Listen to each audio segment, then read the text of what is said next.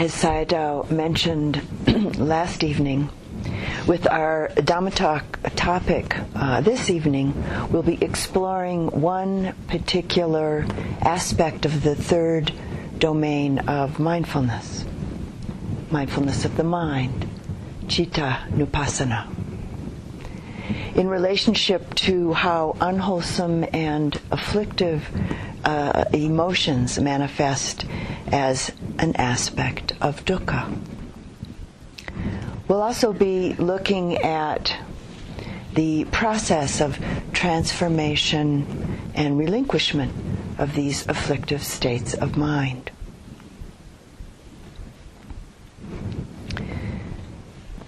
And beginning with a quote from, I don't know who it's from. I found it, read it some time ago, but don't know the origin of it. Pain, like pleasure, is an inevitable and temporary part of living. Suffering, however, is optional.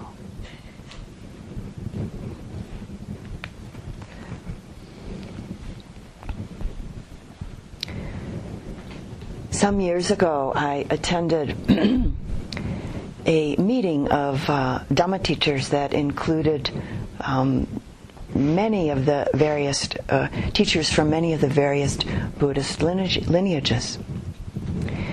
And in one of our discussions, the question of what is Buddhism came up. The Dalai Lama, who was one of the guests of honor at this meeting, said that often his response to this question is that Buddhism is about certain kinds of mental training to eliminate all kinds of negative or afflictive emotions and all traces of these emotions.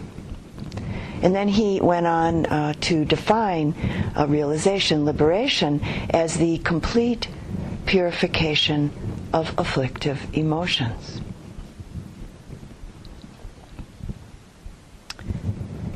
This definition of nibbana, of realization, being the complete purity of the mind, the complete purity of the heart, has been described as the mind and the heart of an arahant. In hearing His Holiness the Dalai Lama speak of this, there was a sense that he spoke from a very deep place of confidence in truly believing that this is possible. In the many times that I've sat with Sayadaw U Pandita, and when I've practiced with Pawak Sayadaw, both of these very venerable teachers have spoken of this same possibility in similar ways over and over and over again. And of course in the suttas, the Buddha also often speaks of this aspect of liberation, this aspect of freedom in this same way. As our own confidence grows and as it deepens, we too begin to get some sense that this is our possibility. In its deepest sense, the basic aim of these teachings and practices isn't about what we ordinarily think of as having a happy life in this lifetime. And so, here you are making physical and mental effort in the service of awakening, in the service of the purification of the mind, the purification of the heart. Here in retreat and in our life outside of retreat, we come to know, we come to directly experience that through our practice, through our physical and our mental efforts, certain states of mind increase, others decrease. And we begin to find that at least to some degree, we've let go of what is unwholesome. We've let go, at least to some degree, of what brings suffering, what's harmful to ourselves, and what's harmful to others. And we begin to find that the wholesome states of mind, the wholesome states of heart, are more and more our experience, and they're more and more readily available, manifesting more and more often in our life. And so our feeling of connection and confidence in these teachings and the practices takes a deeper root. Confidence in our own capacity to realize the teachings, to be successful in relationship to our practice, in the immediacy of the here and now, grows, develops, along with confidence in relationship to our deepest goals. And so, some words from the Buddha in relationship to this from the Anguttara Nikaya. Abandon what is unwholesome, O bhikkhus. One can abandon the unwholesome. If it were not possible, I would not ask you to do so.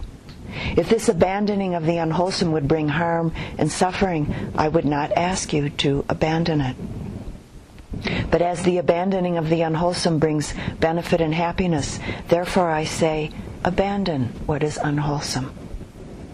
Cultivate what is wholesome, O bhikkhus. One can cultivate the wholesome. If it were not feasible, I would not ask you to do it. If this cultivation of the wholesome would bring harm and suffering, I would not ask you to cultivate it. But as the cultivation of the wholesome brings benefit and happiness, therefore I say, cultivate what is wholesome.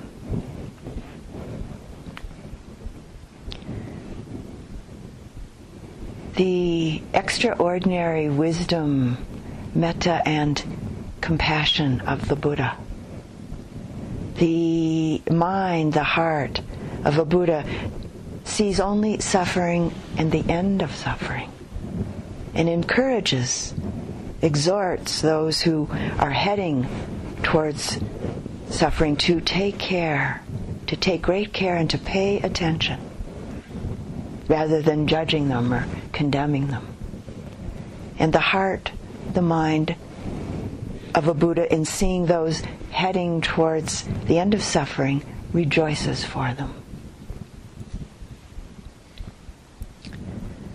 This approach to life, this way of seeing, can be a great inspiration, inspiring feelings of self-confidence within us. It can be done. I can do it. Over the years in my own practice, there have been times when I've experienced various difficulties within myself in relationship to the teachings and in relationship to the practice.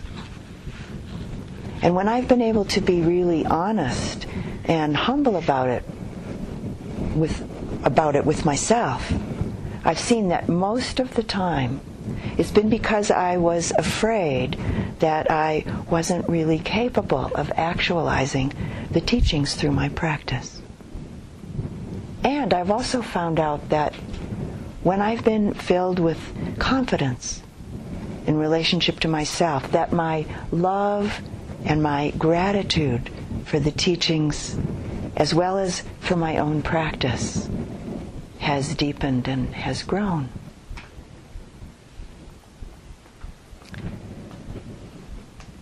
The Venerable Pawak Sayadaw says that we must always approach things with the attitude that we can be successful.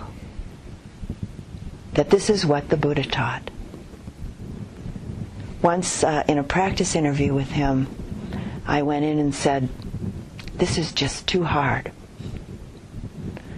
And Pawak, looking at me with a great kindness in his eyes and a kind of light laughter, simply said, "No, it isn't." And it's true. The suttas, the direct teachings of the Buddha, are filled with this approach to practice, actually.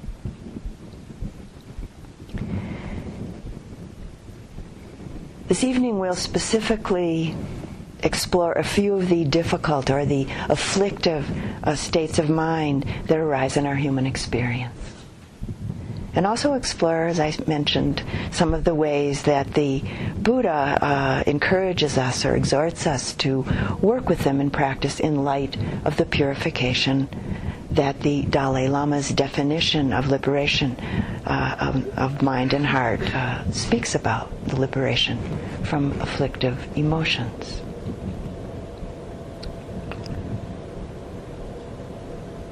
We could say that it's as though all of us have skeletons in the closet. And the Buddha, before he was a Buddha, wasn't excluded from this. When he left the palace as a young man in search of freedom, in search of liberation from anguish and from confusion, his search was grounded in finding liberation from his own experience of suffering.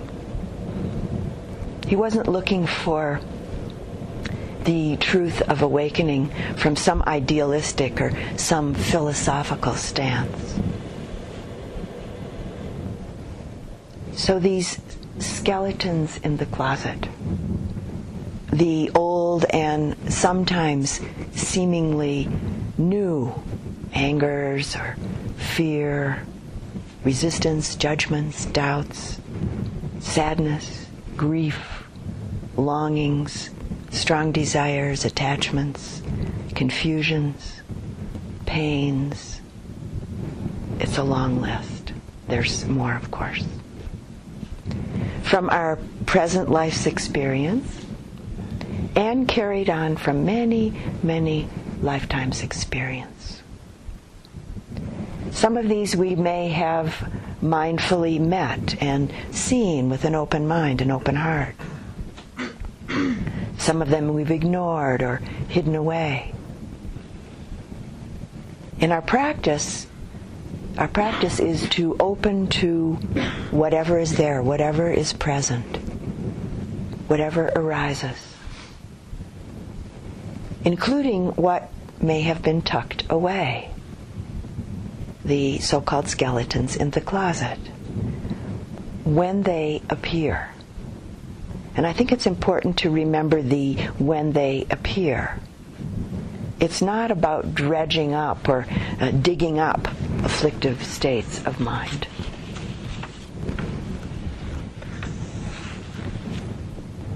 Maybe there are some people who seem to be able to find a true happiness, a true ease of being without ever letting out the skeletons. And I say, well, that's just fine for them. But actually, I have never, ever met anyone like this.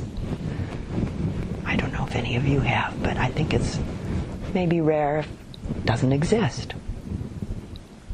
Really, most of us need to discover the skeletons, so to say, in order to find a really true depth of happiness in our life. Or we'll just continue to live in delusion, thinking that we can be happy, but never really, truly being so.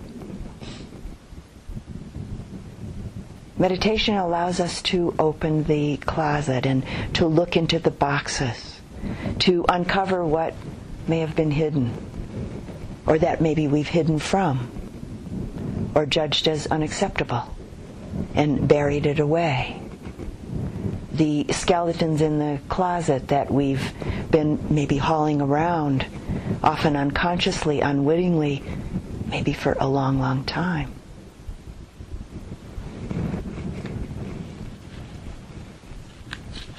Stephen Mitchell's version of the myth of Sisyphus speaks about this in a particular metaphorical way. And this is his version of the myth of Sisyphus. We tend to think of Sisyphus as a symbol of a tragic mortal hero, condemned by the gods to shoulder his rock sweatily up the mountain, and again up the mountain forever. The truth is that Sisyphus is in love with the rock. He cherishes every roughness and every ounce of it. He talks to it, sings to it. It has become the mysterious other. He even dreams of it as he sleepwalks upward. Life is unimaginable without it, looming always above him like a huge gray moon. He doesn't realize that at any moment he's permitted to step aside, let the rock hurtle to the bottom, and go home.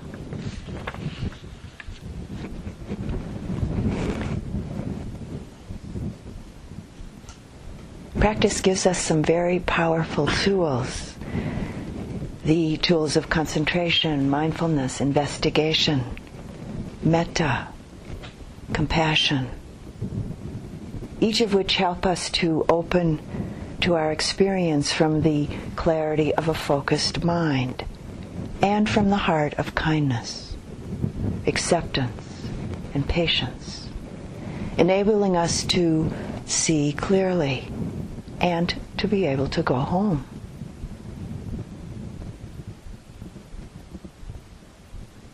As we know, this is really such an amazing process. Learning to open to our experience from the very deepest center of our being.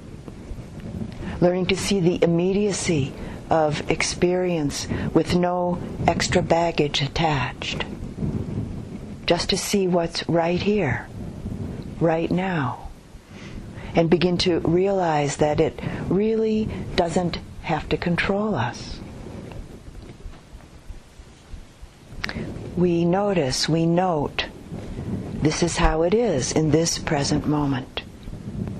The breath, the body, feelings, the various colorations, the moods of the mind are like this, in this moment. With concentration and mindfulness grounded in the kindness of a non-judgmental presence, our possibility is to realize that fear, anger, doubt, strong desire and attachment, sadness, irritation, judgment, worry, disappointment, really have no more control over us. We begin to realize that the reactive, habitual need to maybe analyze it over and over and over again, or the habit of trying to get rid of it, or to fix it, or trying to ignore it, or maybe the habit of deluding ourselves with a seeming equanimity, the "oh, it's really nothing" attitude. We begin to realize that none of these reactive habitual patterns really serve us. When we begin to meet and see these reactive habit patterns with the heart of kindness, the door to clear seeing, or seeing through, as I like to express it, is opened. Things are as they are.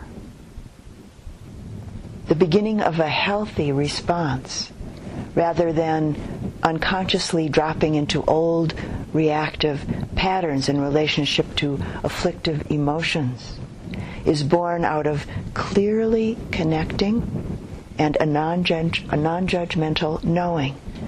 This is how it is in this present moment. We leave everything as it is. Our rooms with all of the boxes opened, so to say, and the skeletons uncovered.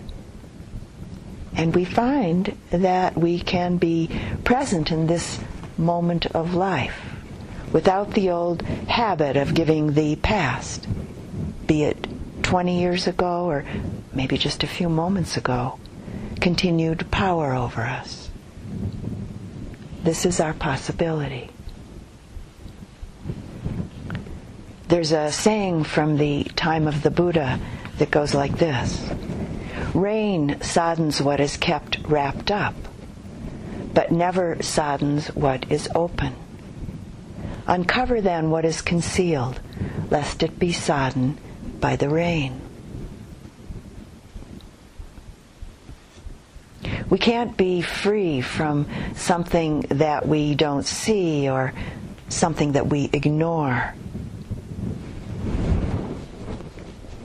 Bhante Gunaratana, the Sri Lankan monk who wrote Mindfulness in Plain English, has this to say about what we're exploring right now. View all problems as challenges. Look upon negativities that arise as opportunities to learn and to grow. Don't run from them. Don't condemn yourself or bury your burden in saintly silence. You have a problem? Great. More grist for the mill. Rejoice. Dive in. Investigate.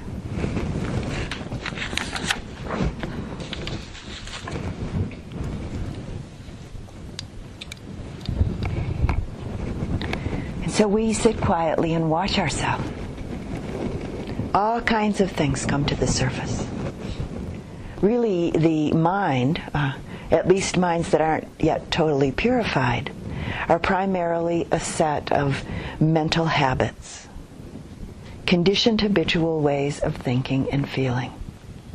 To change, they must come to the surface and be accepted, clearly seen, and investigated. And, as you know, this takes time. We can't hurry it. We can't force it and hurry it. We simply resolve and persevere with great patience, or growing patience, maybe eventually great patience. And the rest takes care of itself.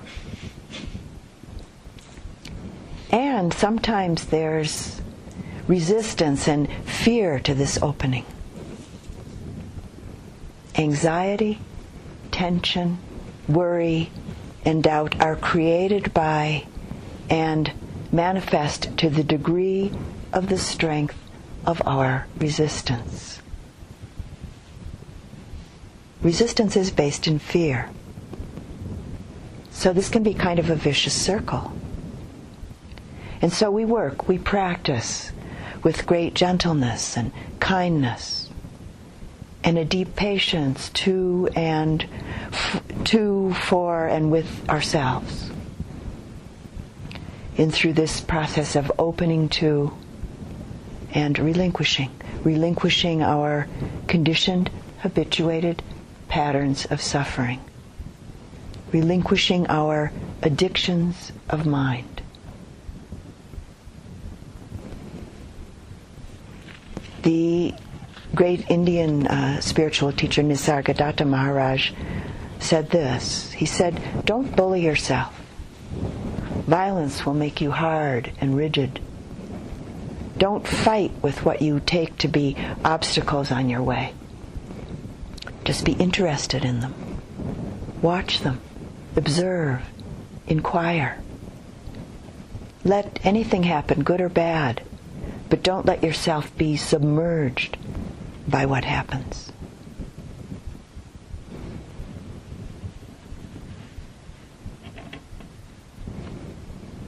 I'd like to take a bit of a look now at what I think is maybe the most subtle and yet one of the most deeply pervasive aspects of suffering in this life, which is so directly connected to the suffering we experience in relationship to difficult emotions. The suffering that's inherent in ignoring the truth that everything in this world, everything in this universe comes into being through the combination of a multitude of conditions. And Sayadaw spoke about this a bit last night.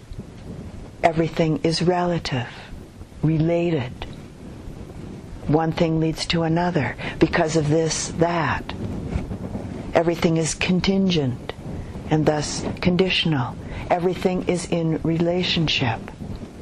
and in truth an infinitude of changing relationships, including the arising of fear, anger, worry, judgment, doubt, strong desire, attachment, etc.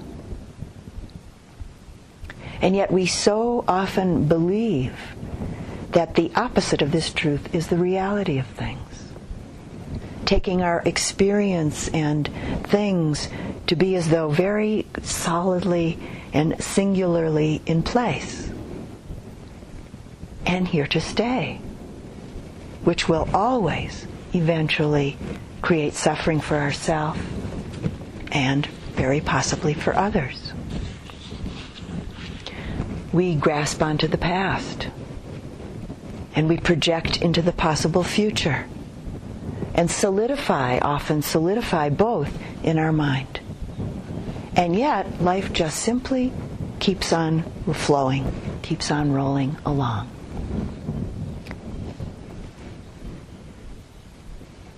The good news is that an amazing thing about suffering itself is that it too is conditional, totally relative, a totally relative contingent aspect of life. It's not an absolute. Here in Taos, during the midsummer and through the early fall, we have what we call our monsoon season. And in this big open sky of Taos, we often have huge arches of rainbows appearing, often even double rainbows during this monsoon season. A rainbow appears because of particular conditions coming together. Just the right amount of moisture in the air, the atmosphere. The angle of the light being just right. And then, of course, one has to be in the right place at the right time and looking in the right direction. And it all changes so quickly. Everything in life, including ourselves, meaning all of our experiences of body and mind, are like a rainbow. The coming together of a changing set of conditions that are totally relative, related, contingent, conditional, and in and of themselves empty. It's so very obvious with rainbows, but not so for most of us with the more solidly appearing and sticky mental and physical phenomena. Our rainbow body, our rainbow mind, including emotional states, which for many of us can be the experiences that we most readily identify with and get stuck in. Thinking of things and experiences, the various states and moods of the mind as permanent, as unchanging, and identifying with any of these as mine, me, I, will inevitably bring suffering. The degree to which we grasp, cling, and identify with our experience, this is the degree to which we'll suffer. Anything that we cling to, from material objects to the various permutations of the states of hope and fear, will cause us some degree of suffering. And of course the other side of the same coin being the pushing away, avoiding, resisting. That relationship will cause us some degree of suffering.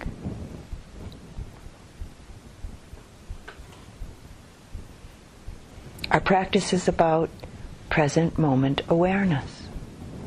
Really, truly being in the present. This present moment and this present moment and this one, just as it is, right now, right now, right now.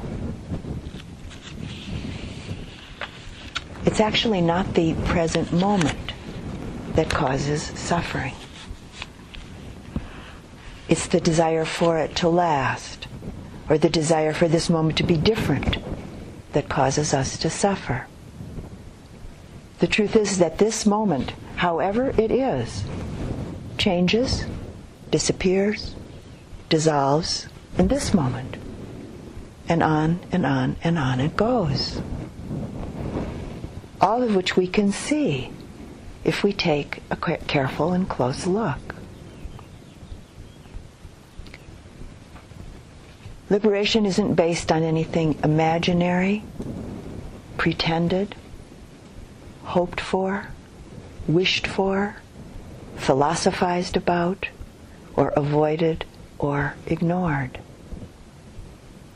We can't be free from something that we don't see, as I've mentioned, or something that we ignore. I think, as we all know, in English, we have a saying that says, ignorance is bliss. Well, the fact is that ignorance isn't bliss. Ignorance is ignorance, and bliss is bliss.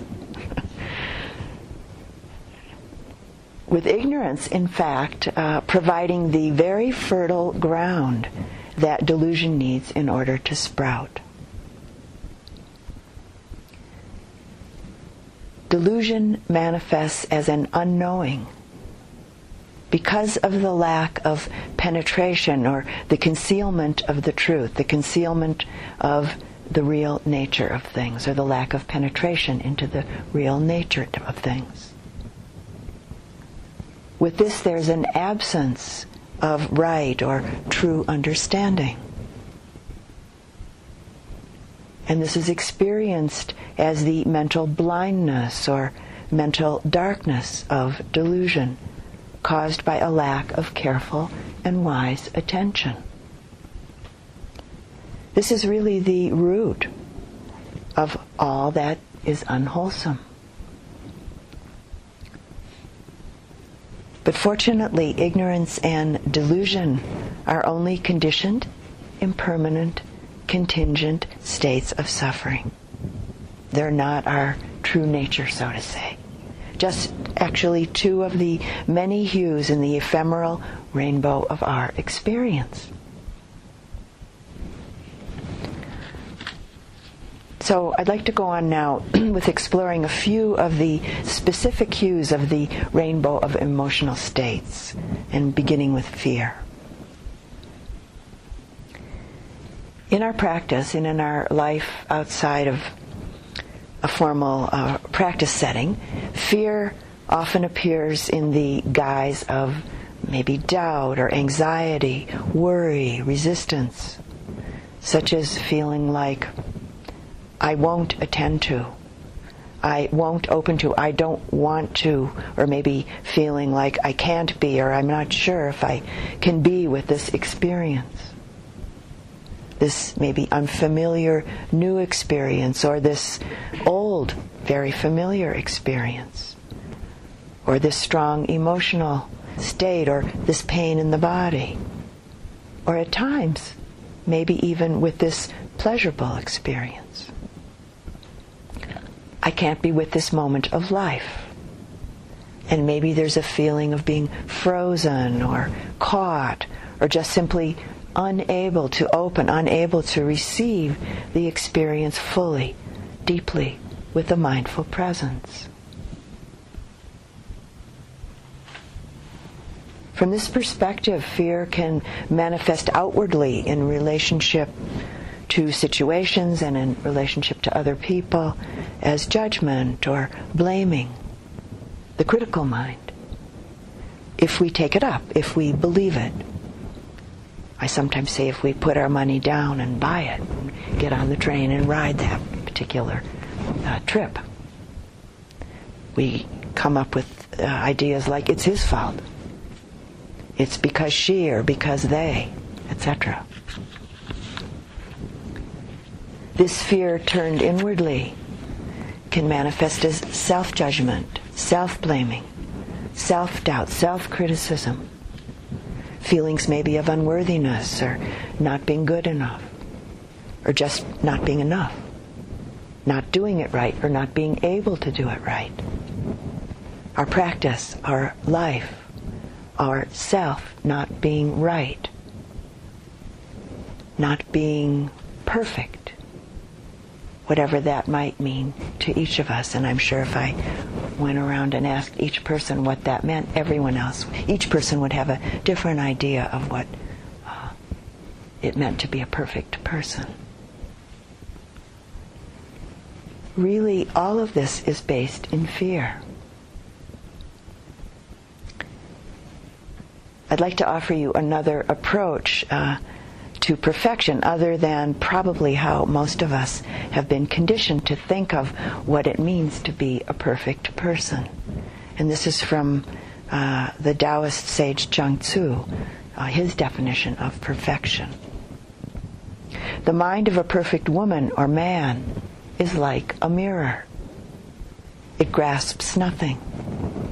It expects nothing. It reflects, but doesn't hold. Therefore, the perfect woman or man can act without effort.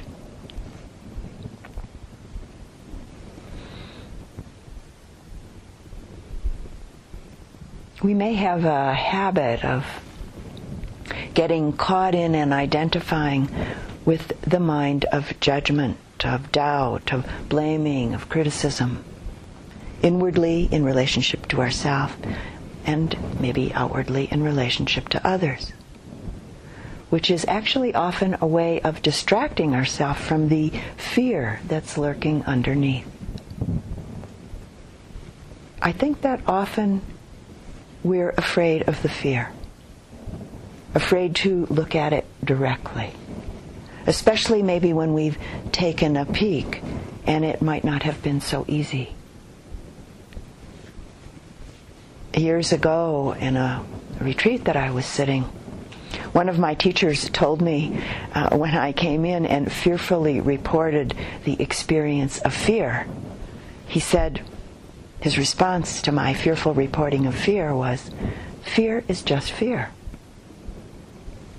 Well, when I first heard this from this particular teacher, my inward response was, "Well, that's easy for you to say." Obviously, in that inner response, there was a taste of resistance and some irritation with these words. But eventually, I began to see that, in fact, fear is just fear.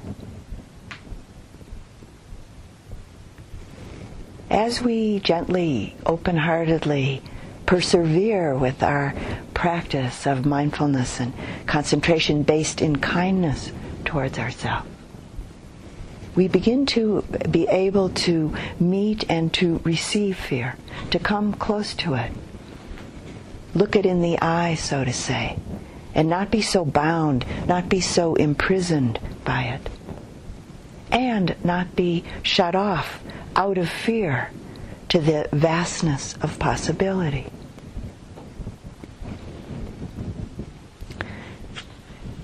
The 12th century Persian poet Hafiz has this to say about fear. "Fear is the cheapest room in the house. I would like to see you living in better conditions."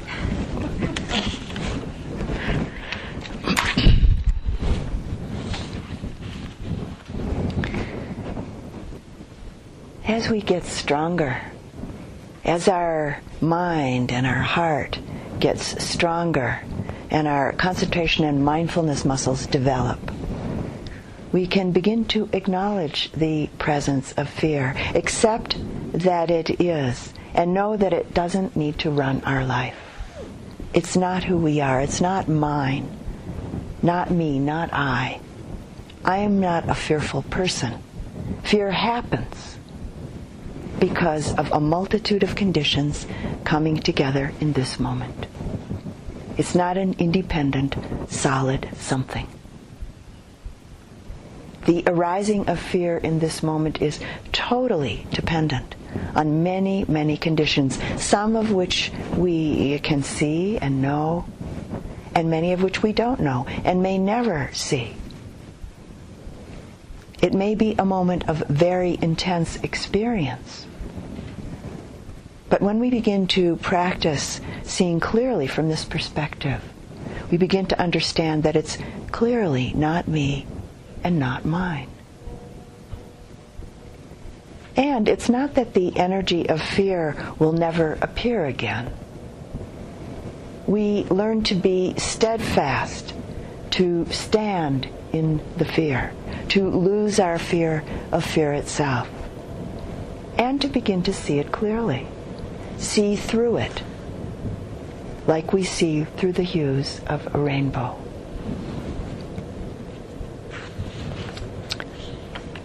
And a poem by the poet Wendell Berry regarding fear.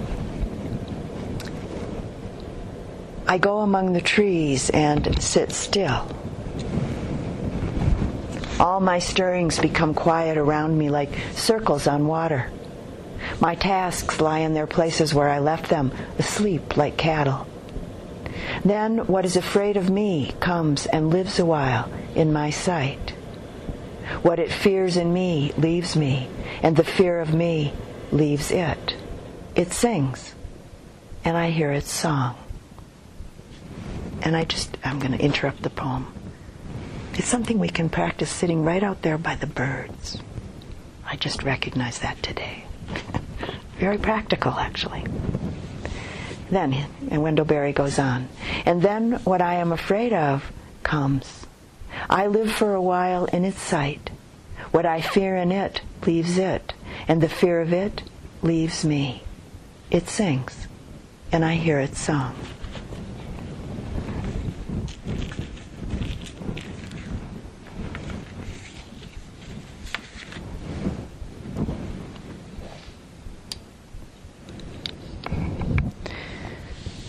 The Buddha's teachings offer us the possibility of a different perspective, a different relationship to things than how most of us have been trained, most of us have been brought up, how we've been conditioned, how we've been patterned. It doesn't work to ignore or try to suppress difficult emotional energies. They just reappear. Putting a tight lid on emotional states actually blocks, it actually deadens our sensitivities, and it keeps the possibility of purification, the possibility of transformation at bay. And of course it's not about blindly acting out or blindly believing afflictive emotions. This is like watering and fertilizing the seeds of our habit patterns. Nor is this practice about purposefully, as I've already mentioned, dredging up and then miring in analytically with all of the historical and projected stories that inspire emotional states.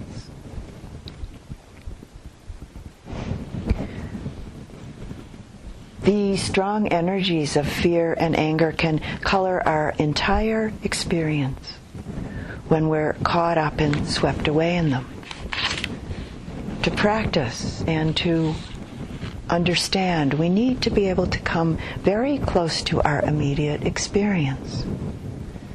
An intimacy of connection based in kindness, with a very focused and mindful attention.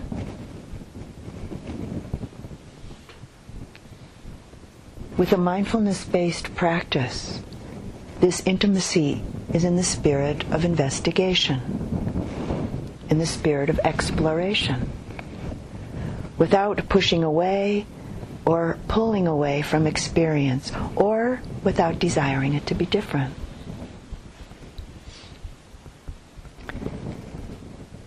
So I'd like to take a bit of a look now at anger. In the classical teachings, anger is likened to a pond that's on top of a boiling spring. When we're angry, we can't see very far. We can't see clearly. Anger is a very strong, very powerful energy. And from this perspective, it actually can be quite seductive. Quite some time ago, I knew someone whose energy was fueled primarily by anger.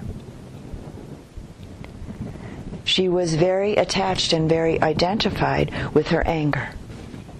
and in fact spoke about really liking her anger. She said that she felt very strong and powerful in the anger. But unfortunately, she was not a happy person at all. She was kind of like a porcupine. People would begin to get close to her, and then they'd feel the sharp needles, the sharp sting of her anger, and they'd move away from her.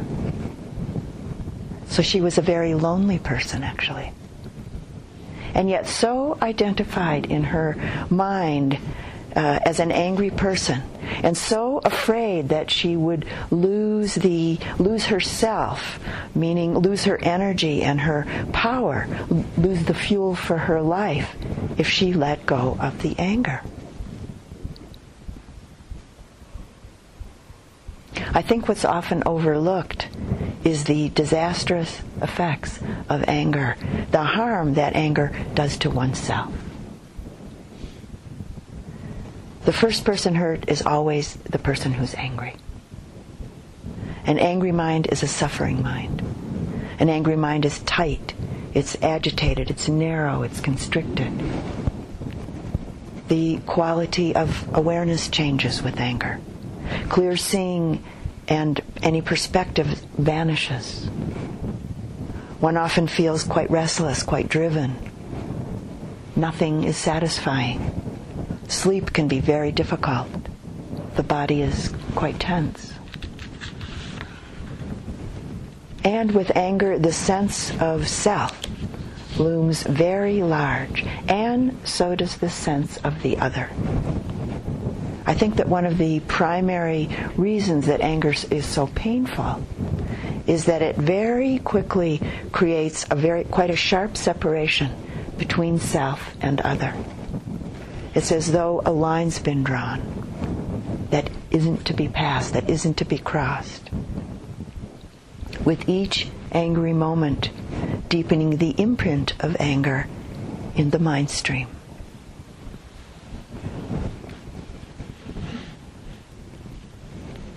Something that's both amazing, simple, and difficult to see is that irritation, anger, fear, rage, hate develop from a momentary, unpleasant feeling that went unnoticed.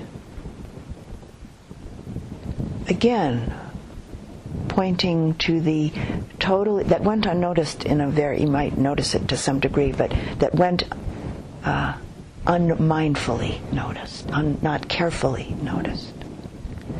Again, pointing to the conditional nature of afflictive states of mind.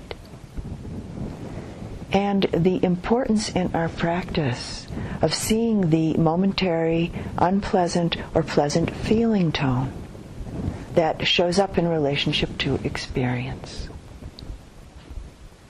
The point at which we become aware, mindfully aware of anger or any other afflictive mind state depends on the quality, the focused strength and depth of our mindful, concentrated attention.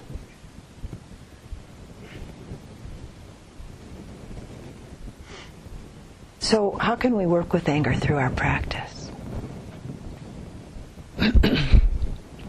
Just like any other emotional state of mind, anger is not solid. It's made up of many, many different components. Thoughts, stories, spinning out, spinning out. A specific mood of the mind, an emotional tone. And various changing bodily sensations. With all of this coming and going, arising and passing. So in working with this, as soon as you see the thoughts that are spinning out the stories of anger or fear or self-judgment or doubt or greed or clinging, expectation, disappointment, as soon as you see the thoughts that are spinning out the stories of any of these states of mind, it's very helpful to try to let them go. Just let them drop away. Give them what I call no mind. These thoughts aren't only the expression of anger, they're also feeding the anger. They're like fertilizer to the angry mind. So let the stories go and bring the attention then directly into the sensations in the body. Feeling the emotion directly and in itself, without the story. What are you feeling? Well, maybe heat, tightness, pressure, heaviness, contraction, vibration. Where is it? And very important, how is it changing? Notice the mind. In this case, meaning at this point, notice what your relationship is to these sensations. I think this is a very important point. Notice what your relationship is to these sensations. Is there resistance? More contraction? Really give this your best attention. Feel it, see it, know it. Is there interest grounded in kindness? Grounded in acceptance of the sensations in your body? Take a look. And in the service of acceptance, kindness, and patience, if the emotion is too strong to sit with, don't force yourself to sit with it. Do some walking meditation. You might even walk a little bit faster than you usually do. Bring your attention directly into the body with the walking. Or you might open up to the natural world outside, the expanse of the fields, the trees in conjunction with the wide open spaciousness of the sky. Really take an interest. Notice the birds, the insects, the small creatures of the world. Don't indulge thinking. Stay mindful in the present moment, in the physical world, and in the body, and maybe also in the breath, in the rising and falling. In those moments of a connected, present moment attention, afflictive emotion disappears. It isn't present. The ease, the sense of well-being that arises out of a completely connected present moment attention is amazing. Really beyond compare in a quietly wonderful way. Resting in the natural world can be both an immediate experience in and of itself and a clear mirror of ease for us. And an appropriate way to deal with afflictive emotion that might be too strong to sit with at any given time. Again, from Nisargadatta Maharaj, who, as some of you know, often taught in dialogue with his students. A student asked him, "What is the real cause of suffering?" And Nisargadatta responded, "Self-identification with the limited. Sensations as such, however strong, do not cause suffering. It's the mind bewildered by wrong ideas, addicted to thinking, I am this, I am that fears loss and craves gain and suffers when frustrated."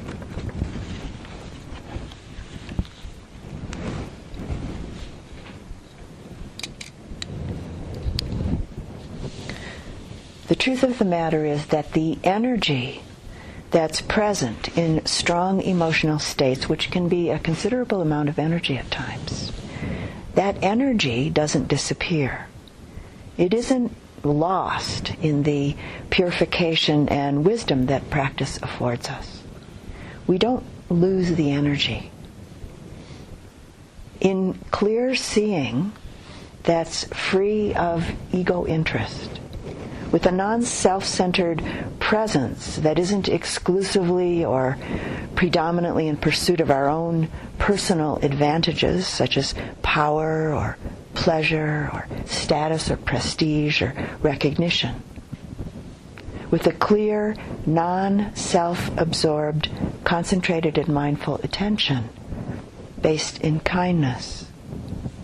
Therein lies the possibility of the relinquishment and the transformation of the strong energies of fear, anger, greed, attachment, sadness, judgment, etc.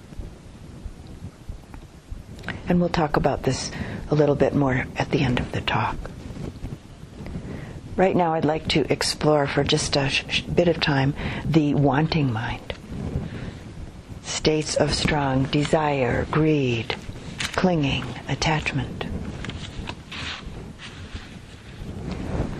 Classically, unwholesome desire, clinging, attachment in the mind is likened to a pond that's been filled with dye.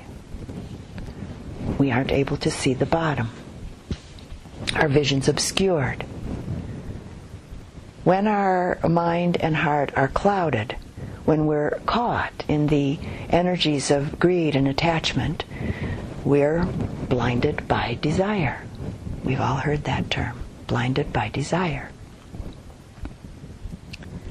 I think a blatant and current example of this is that with greed really being the root of the current worldwide economic crisis. People blindly acting out of enormous greed, causing enormous personal and global suffering.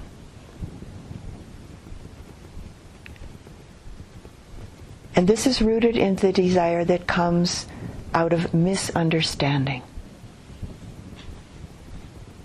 The desires we project into the future, for instance, hoping, dreaming, fantasizing about what we think we need to get and how we think things need to be in order for us to be contented, in order for us to be at ease in life.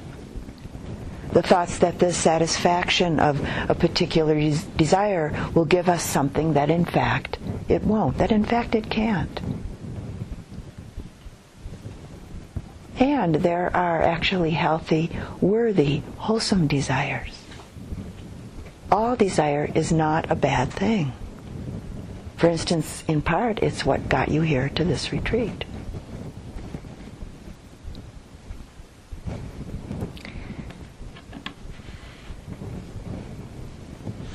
In light of our exploration this evening, I'd like to share a prayer that some of you have heard from me at another time, a personal practice, I was told, of Mother Teresa's. And it was sent to me or given to me by a friend. And it starts off, deliver me, O Jesus, but I thought for our conditions here, our practice, I'd say, deliver me, O Dhamma.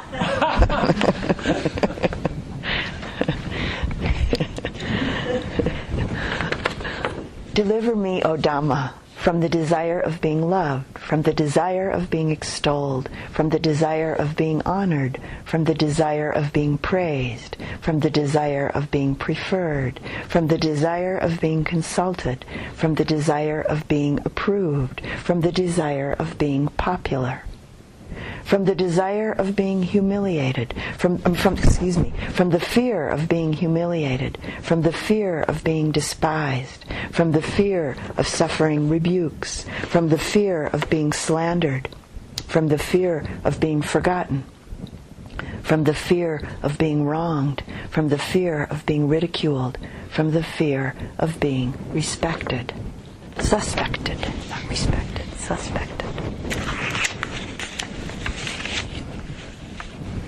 So the practice, the prayer of what many people feel is a saint, an honest saint with that practice. Soon after I received this practice, a friend called and I I read it to him over the telephone.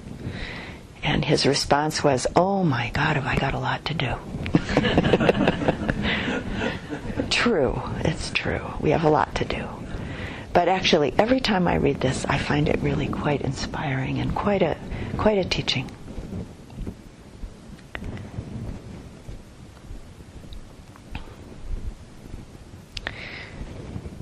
I think many of us can become quite attached to getting or trying to keep certain objects of our desire, and expend an incredible amount of time and energy trying to hold on to or to get something back. Or we can spend an enormous amount of time and energy trying to keep some experience or someone from changing. And maybe even here in retreat.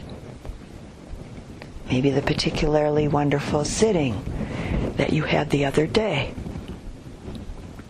Or maybe even a sit or a particular period of practice that you experienced on your last retreat, or even on a retreat some years ago. It's really the contraction, the clinging, the attachment, the self-centeredness, the identification around desire that is the problem. I think that we could safely say that attachment is the biggest problem in the world. So a really good question you might ask yourself once in a while is, how driven am I by my desires?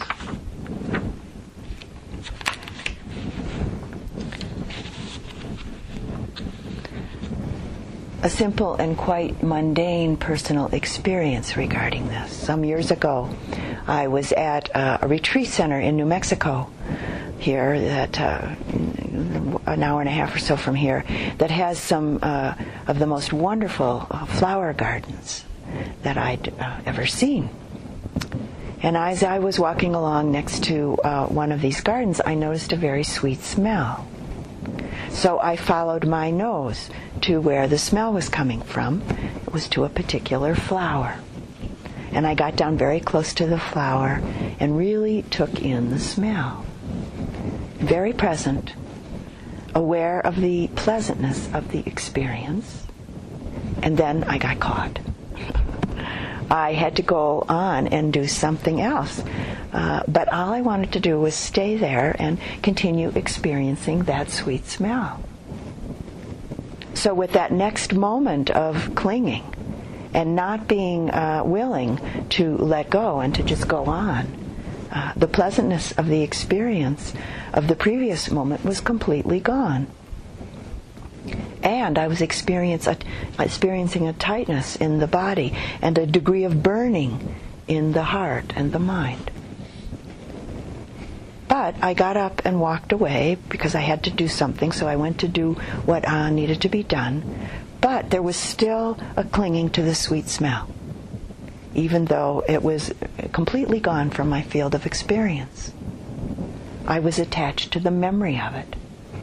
I was wanting it back. I was walking along planning when I could get back to that garden, imagining how nice it would be later on when I finally got back there. What a moment ago had just been a moment of pleasantness was no longer pleasant, but rather a moment of being caught in the grip of my clinging mind, a moment of suffering. And it happens very quickly if we're not mindful.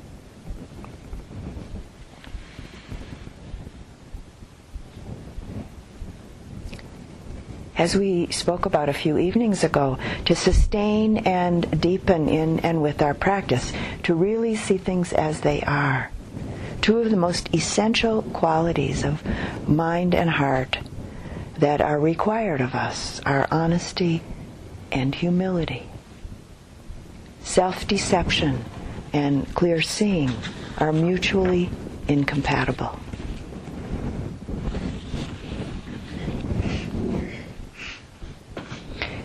As we begin to see and know greed and clinging, we find that we're experiencing a kind of tension, stress, a burning burning desire. For many people, I think there's often some confusion, delusion, that this state of desire, this yearning, this attachment feels good. It's even sometimes confused with love. Until we begin to see and know it clearly. What is ease? What is happiness really? It's the release from the tension, the pressure, the burning of wanting, of desire.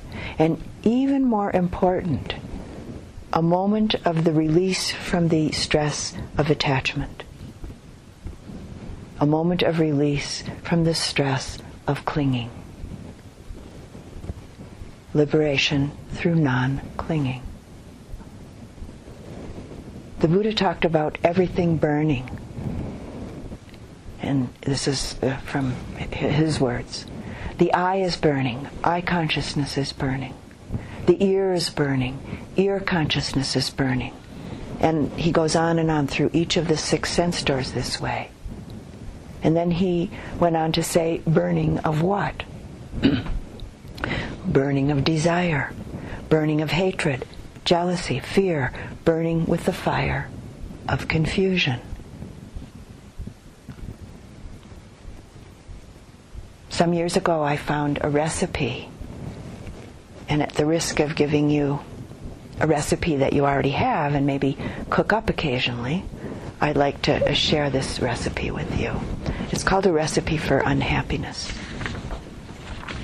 And the ingredients are 1 cup of what is, 1 cup of inability to accept what is, 3 tablespoons of complaints, 1 teaspoon of light whining, 1/4 pound of alternate scenario, preferably unattainable, 1 bunch of actual reality, 1 pint of idealized worldview, 2 teaspoons of perfection, and 4 sprigs of envy, minced for garnish. And here's what you do with the ingredients. In a large bowl, whisk together what is with an equal amount of inability to accept what is. Stir in complaints and let it sit until brooding and sulking set in. Add a dash of light whining, especially in the company of friends. But be careful not to over-season, or they won't hang around. In a separate bowl, add alternate scenario to actual reality from your garden, and separate leaves from stems. Then try to reattach leaves in the exact pattern that existed before separation. Pour in idealized worldview and process in food processor using on and off turns. When mixture is pureed, add to what is an inability to what is, add it to what is an inability to what is, inability to accept what is, and blend. Add exactly 2 teaspoons of perfection and let stand until tears form. Garnish with minced envy and serve immediately.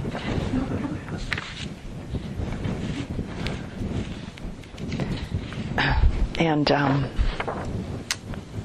another similar teaching, similar and dissimilar. And this is from Nanshin, the Chinese sage Nanshin.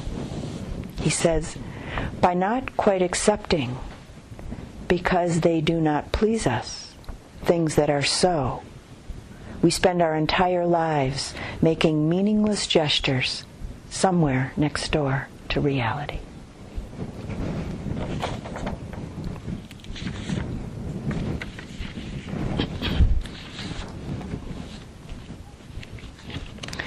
The Buddha offers us another recipe. The recipe of cultivating a strong and clear concentration, mindfulness, and investigation grounded in kindness.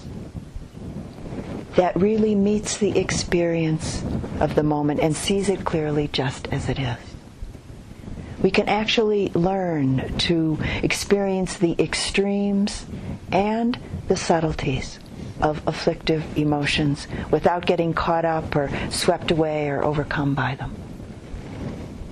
It's as though we learn to see them so clearly that we see through them and see their nature, just like we see through the colors of a rainbow. One way, maybe not your usual way, that you might consider emotional states in relationship to your practice is that they're the nourishing mud in which the lotuses of compassion, generosity, sensitivity, and wisdom can take root and blossom. And this is from the Vimalakirti Sutra, which is a Mahayana sutra. Flowers like the blue lotus, the red lotus, and the white lotus do not grow on the dry ground in the wilderness, but grow in the swamps and mud banks. Just so, the Buddha qualities grow in those living beings who are like swamps and mud banks of passions. Now for me, when I came across this teaching, it was important at that time, quite important actually. The teaching is really an acknowledgement that as human beings we experience many strong and difficult energies, the mud banks of passions. It's not that something's gone wrong. And so not to pretend to ourself or to others that we don't feel these things. This is our human experience. This is what we have to work with. This is part of our path. The suffering, the anguish, the confusion that's felt in relationship to identification with afflictive emotions, with what are sometimes called the poisons of self-centered existence, are for many people potent aspects of the process of awakening. With these passions, so to say, being transformed through practice into what are sometimes called nectars or Buddha wisdoms. Afflictive emotions, or cankers, as the Buddha often called them, transformed into purified energies. When the thread of self is pulled out, strong emotional energies are digested, we could say, into wisdom. So I'd like to just look at a few of these emotional states and their transformative possibilities.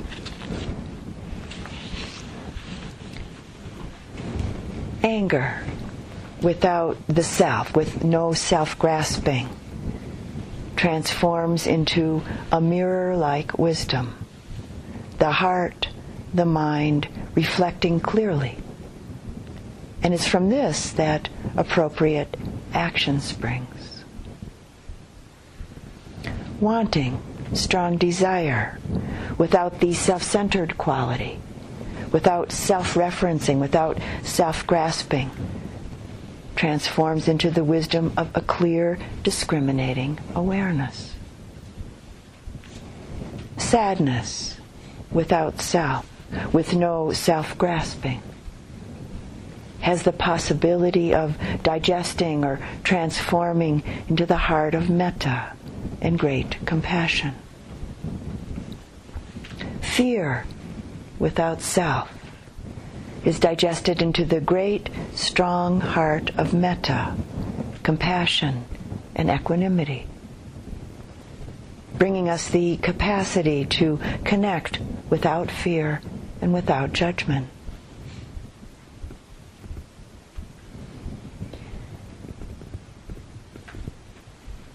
In the recipe that we've inherited from the Buddha, we learn to let go. We learn to relinquish what causes the burning. And in this letting go, we find what is sometimes described as the place of coolness. The place of coolness and luminosity in our mind and heart. the place of freedom from the burning, the end of suffering. And then what is seen is just the seen. What is heard is just the heard. What is felt is just the felt. What is known is just the known. Nothing added or needing to be added. Nothing taken away or needing to be taken away. It's just enough. This moment is just enough, just as it is. And we begin to know through our own experience the liberation that's immediately available in any moment. Liberation through non-clinging.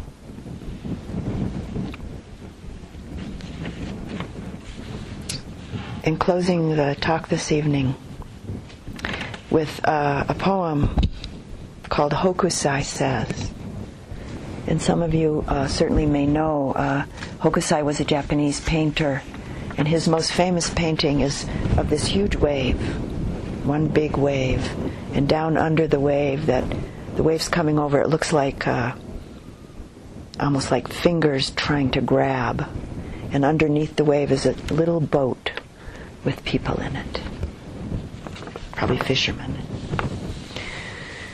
And the poem is called Hokusai Says. It's by Roger Keyes, the poem. Hokusai says, look carefully. He says, pay attention, notice. He says, keep looking, stay curious. He says, there's no end to seeing. He says, look forward to getting old. He says, keep changing. You just get more who you really are. He says, get stuck, accept it, repeat yourself as long as it's interesting. He says, keep doing what you love. He says, keep praying. He says, every one of us is a child. Every one of us is ancient. Every one of us has a body. He says, every one of us is frightened. He says, every one of us has to find a way to live with fear. He says, everything is alive. Shells, buildings, people, fish, mountains, trees. Wood is alive. Water is alive. Everything has its own life. Everything lives inside us. He says, live with the world inside you.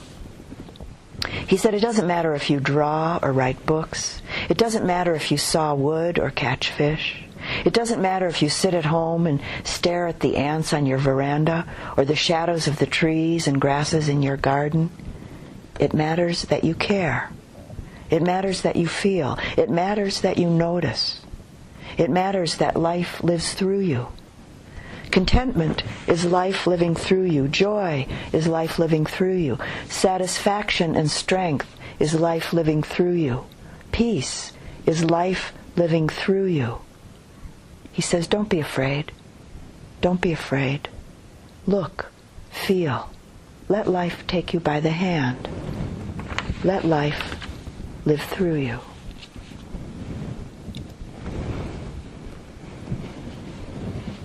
And let's sit together for just a moment or two.